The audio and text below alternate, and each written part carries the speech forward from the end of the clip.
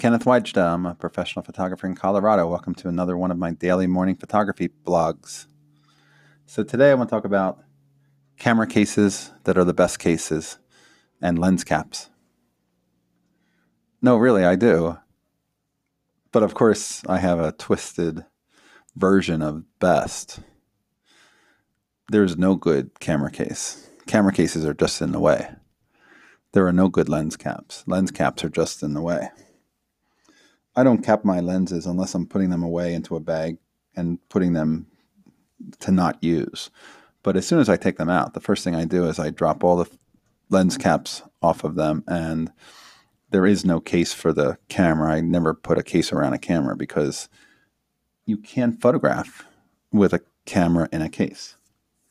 You could carry it somewhere and get it to your location that you're going. But once you get there, the case has to stay in the car or stay in the hotel or stay in the home, because when it comes to photographing, the camera needs to be on your car seat next to you with the lens cap off, turned on, and ready to shoot.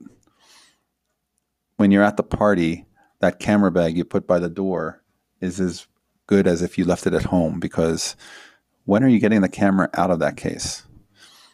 There's no good use for a camera in a case. There's no good use for a lens cap. A lens cap just gets in the way.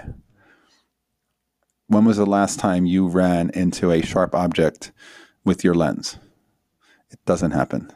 Your lens can take it anyway, but frankly, it doesn't happen. Everything is much less fragile than you think, and everything is there to be used. So use it.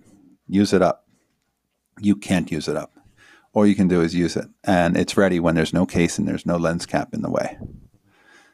So now you can save that money on cases and put that toward film if you're a film photographer, or lenses, or other things, or trips, but not into things that are an obstacle to photography.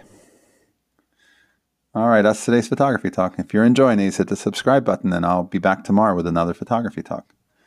If you want to catch my weekly YouTube blog video channel, go to here's to goodlight.com and it'll get you there. All right, here's to good light.